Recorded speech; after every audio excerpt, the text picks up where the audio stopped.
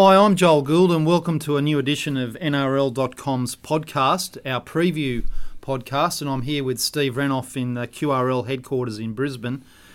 Steve, we just had the Nines, so we're doing this before this coming weekend's trials, and we're talking about the North Queensland Cowboys today, and well, what a great start for them.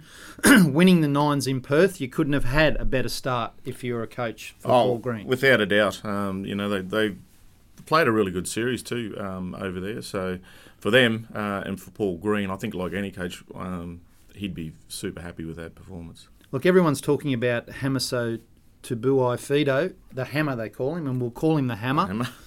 He was a young teenager who was recruited from rugby union, and he was obviously outstanding over there in Perth. He's not available to play NRL until the end of June. But it's a great one to have up your sleeve for Paul Green. Oh, it is, Speed, you can't buy it. As we talked about, that's probably what they've been lacking over the past few years is speed in the outside backs. Now they've got him and Valentine Holmes, so that augurs well for the Cowboys. Well, it's great to see Scott Drinkwater shine. He was the player of the tournament, and we've spoken about him last year, and I've got a big rap on him. He was a former Australian schoolboys halves partner of Nathan Cleary, so he's got. It looks like he's probably going to move in there, although Paul Green could play Drinkwater at fullback and Holmes on the wing. I don't think he's going to do that by the look of it.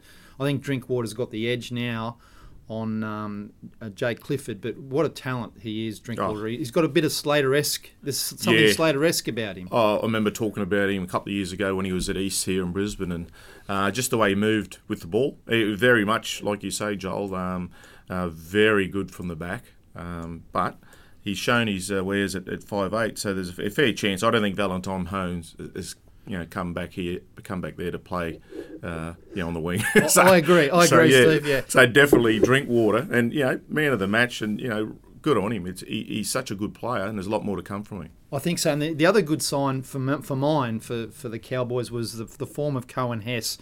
We saw last year, unfortunately for Cohen, he had to play in the centres because of no other options for Paul Green. He's not a centre. Greeny knows that. He's an edge back rower at his best, and look, he looks sharp, and that's a really good sign for the Cowboys because they need him firing. They do. They can't just rely on. I think go back to last year, everyone was just looking towards Tomalolo, so he needs backup from someone like Hess. Doing exactly. They can run in tandem, and I think that's going to. As I said, the way. He's come out of the Nines with this great form. He wants that running into the start of the season. I know there's a player at the Cowboys that you rate really highly, Steve, and that's Francis Molo. We saw him last year, I think, have his breakout season.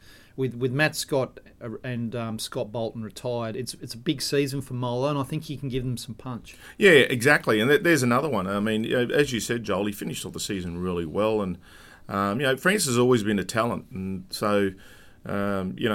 for him to do that, as he said, that was his breakout, I think, and we're expecting more of him this coming season. What about Val? Are you excited to see him back in the game? I am, mate. I've watched him obviously play for the Sharks and play for Australia, and he just, the try-scoring machine he is, and it's just amazing. And it's exciting, and even within that Queensland group, he probably he's a bit missed because he's you don't call him underrated, but he does a lot more than you probably realise in the Queensland team. So having him is a very valuable player because he can play anywhere in the back line as well.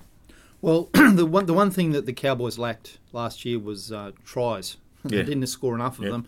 With Holmes, and let's just presume everyone's fit and gets through, of course, because you never know what's going to happen. But we'll presume they're all there.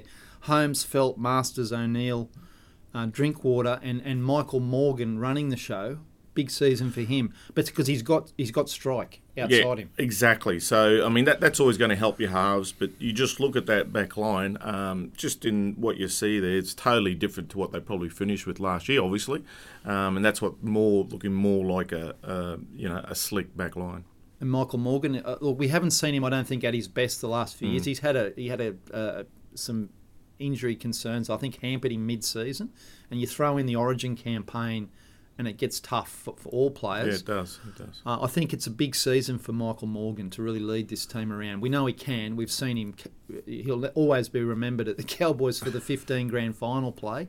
Yes. But there's more to come from him. Yeah, definitely. I think he would even admit, he's had a bit of post JT blues, I think, and it's just one of those things, and he's got to really realise this is his team, and he can make his own mark up there as Michael Morgan and lead this team to a great season.